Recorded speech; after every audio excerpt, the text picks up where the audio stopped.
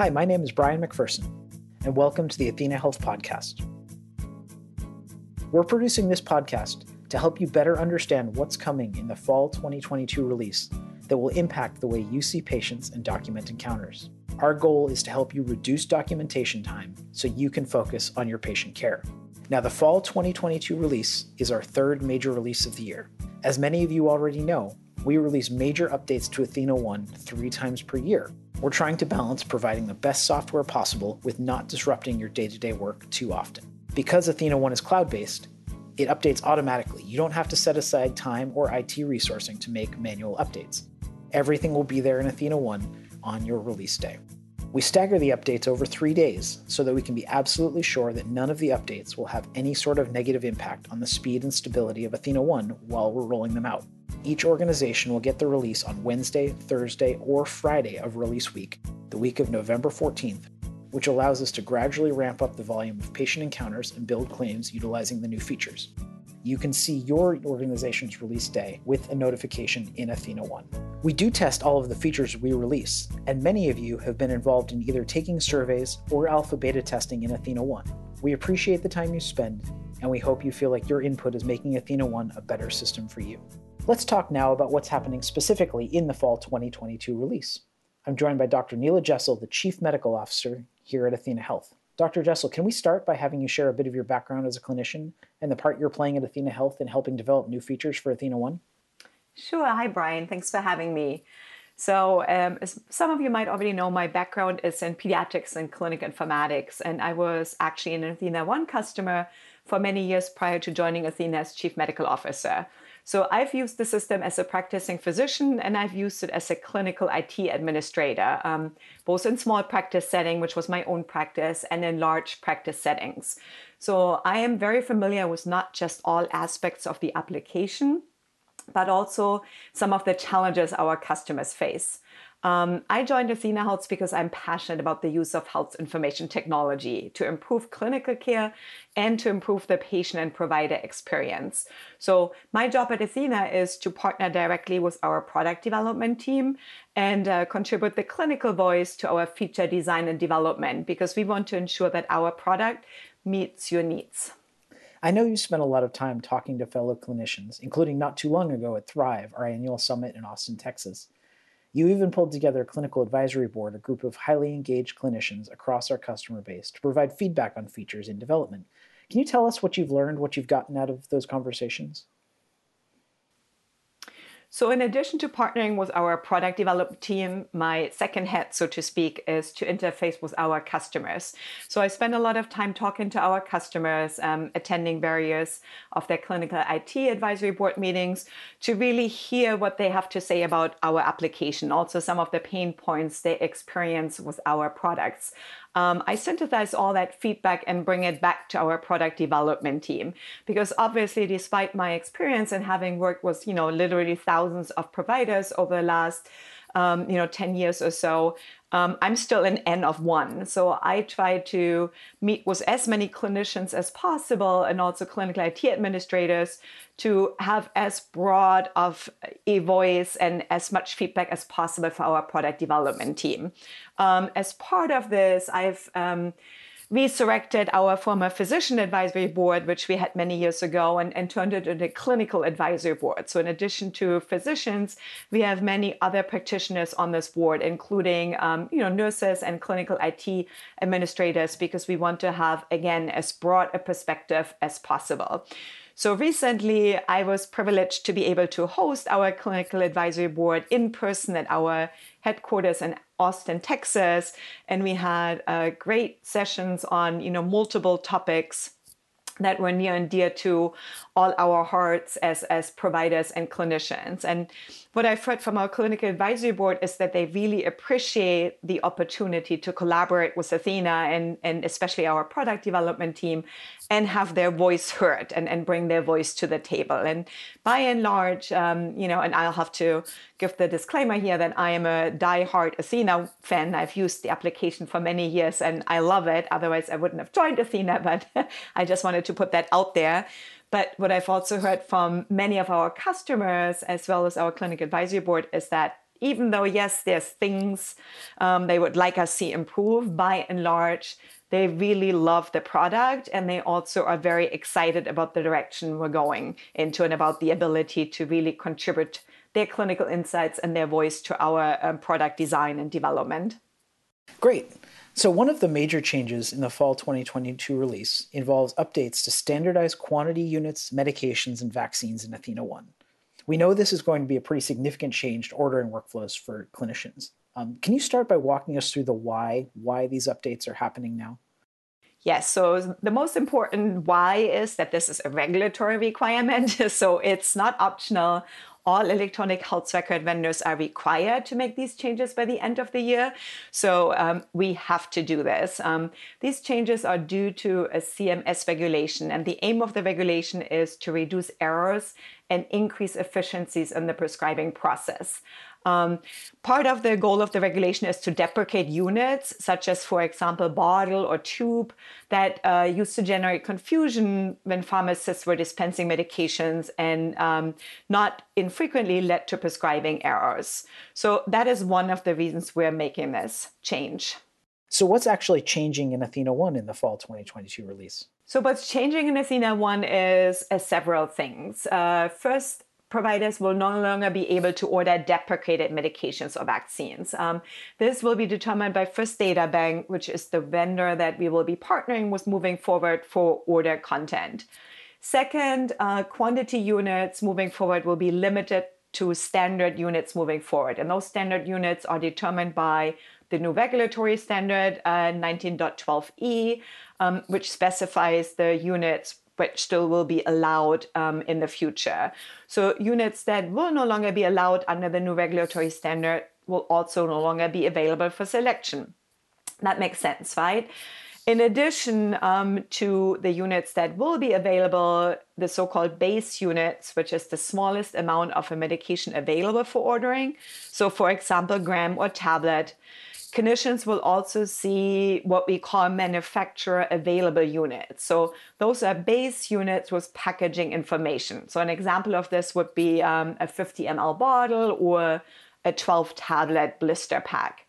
So the reason why we will now surface manufacturer available quantities unit moving forward is to allow clinicians to better advise patients at the point of care. So for example, if I intend to prescribe 100 milliliters of a liquid antibiotic, but the smallest package size is actually 125 milliliter, I should have insights into that, right? So that I don't tell the patient at the point of care, oh, make sure you finish the full course of medication, but rather I let them know that they will have leftover medication that needs to be discarded at the end of the treatment course so that they don't accidentally take too much or take the medication too long, which could lead to a dosing error.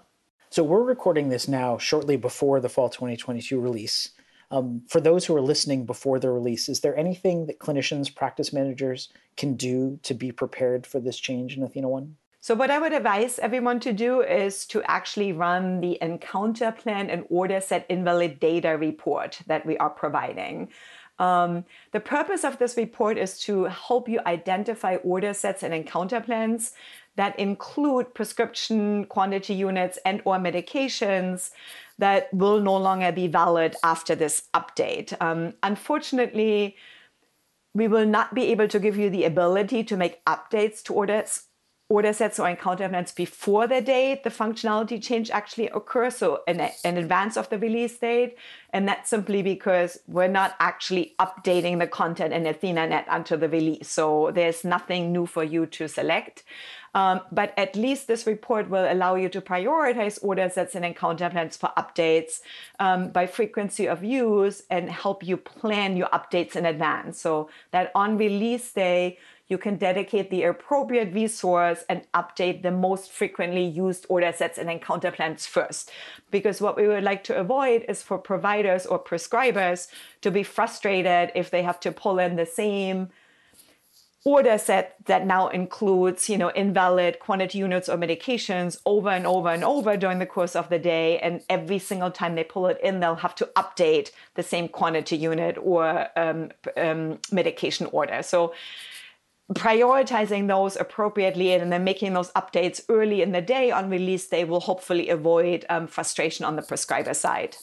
So if I'm understanding this right, it sounds like there may be some work to do up front with these deprecated units, but long term, our hope is that, and the CMS's hope, is that this will make ordering easier in the long run. Yes, absolutely. So the regulation is aimed at streamlining the prescribing process.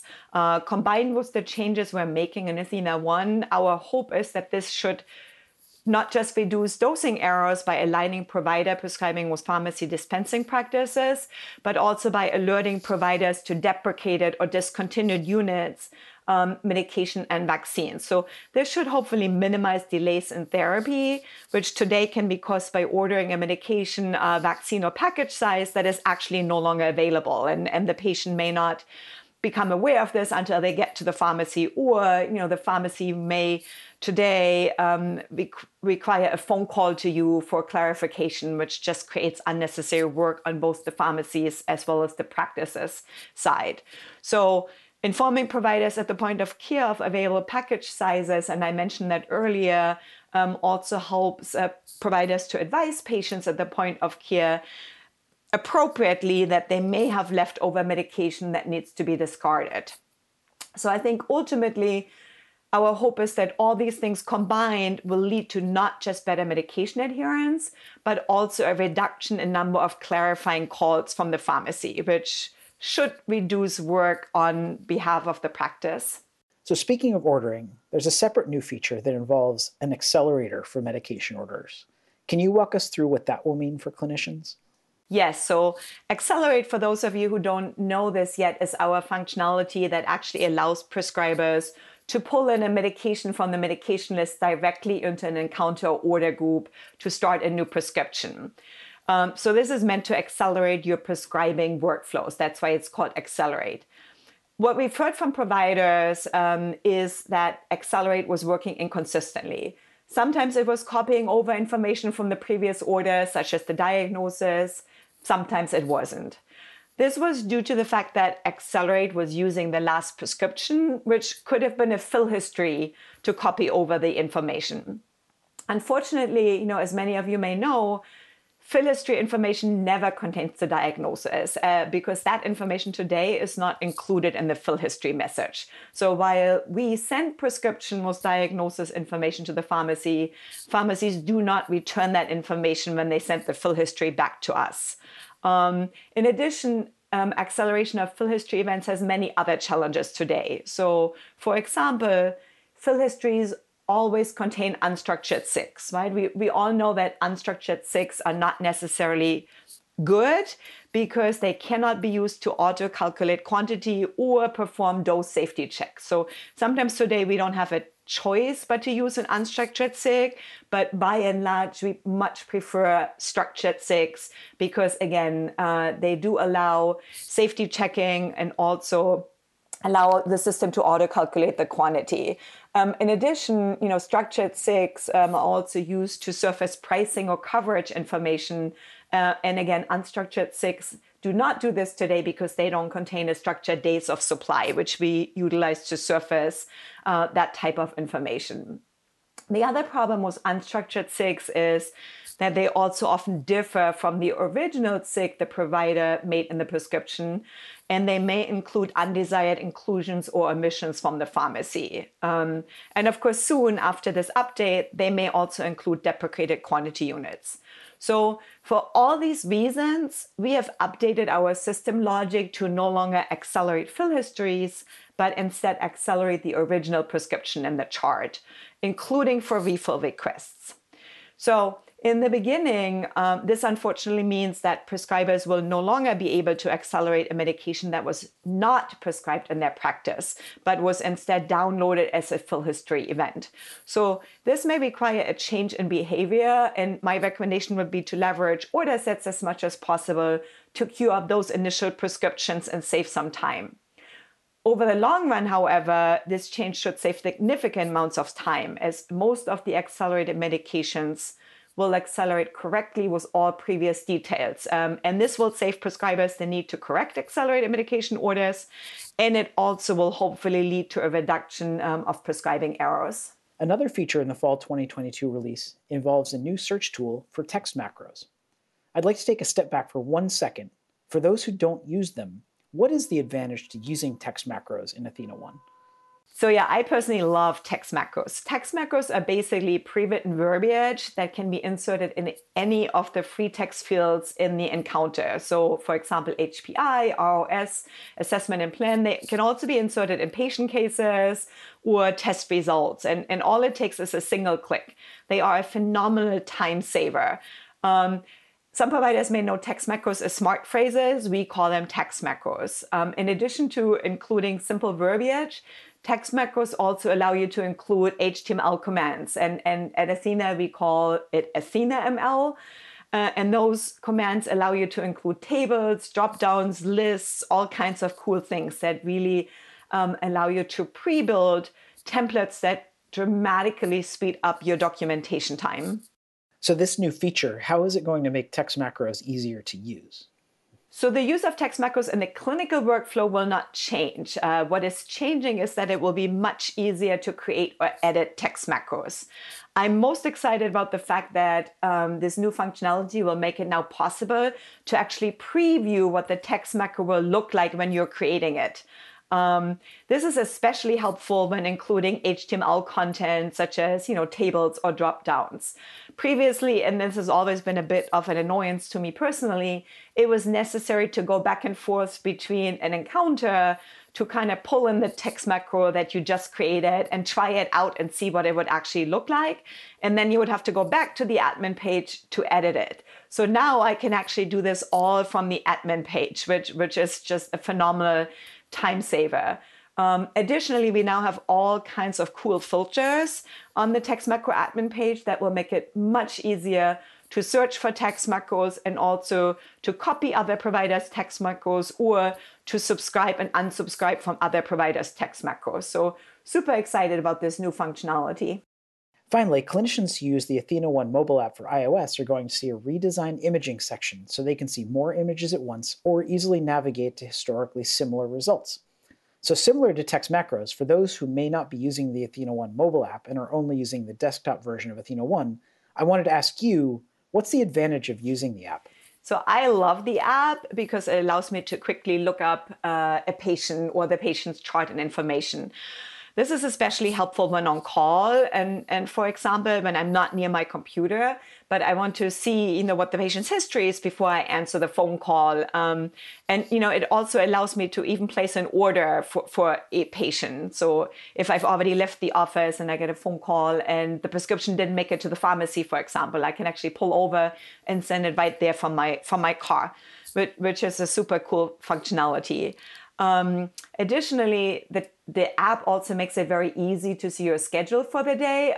We now have this super cool ability to add things like the schedule or the inbox as a widget to the iPhone on the home screen. So I can actually see that right in my widget section, what my schedule looks like, and also what I have in my inbox. Now, I may not necessarily want to see it, but it's still very cool to have that quick shortcut, so to speak, because the nice thing about widgets, and I have to admit that I just recently learned about widgets when our app functionality was released. The nice thing about the widget is that I can actually click on the widget and it brings me directly to the page in the app. So it bypasses that entire need to go in the app and then search for the page. So pretty cool. It's a great time saver. Now, I don't use this a lot because I typically finish my notes at the time I see the patient because I leverage our accelerators such as encounter plans and text macros to do this pretty quickly. But it's very easy to finish components of the note from the app. So, for example, by directly dictating into the encounter on the phone. Now, I will mention that voice recognition requires a separate license with a vendor such as Nuance. Siri can be used, but it is not HIPAA compliant, so we don't recommend leveraging Siri to dictate into an encounter. The other cool thing about the mobile app is that we now have new technology for the app called Virtual Assistant. If you have not seen it yet, watch a demo because it is super exciting. You can basically order Athena to perform tasks in the app for you, such as surfacing your the last EKG, or pulling up your schedule, or even placing an order. The cool thing about Voice Assistant is that you don't even have to know how to navigate the app. You literally just talk to it and ask it to do things for you, such as pull in a text macro. There's an additional fee for the virtual assistant, and it may not be for everyone, but those providers who use it rave about it, and I've heard tons of positive comments about the time savings it has created for them. One thing I wanted to follow up on, you mentioned, you may not always want to see your clinical inbox on your iPhone home screen. I do sometimes wonder if there are clinicians who are hesitant to download the AthenaOne app because they don't necessarily want their clinical inbox right there all the time around the clock. Is that something you've heard? So I've not personally heard this, but now that you mention it, I can absolutely imagine that some providers will feel that way. I will say that I feel similar about my work email, but I still have it on my phone because the convenience of this just simply trumps all my other sentiments. So I think it is important, though, to put guardrails around it.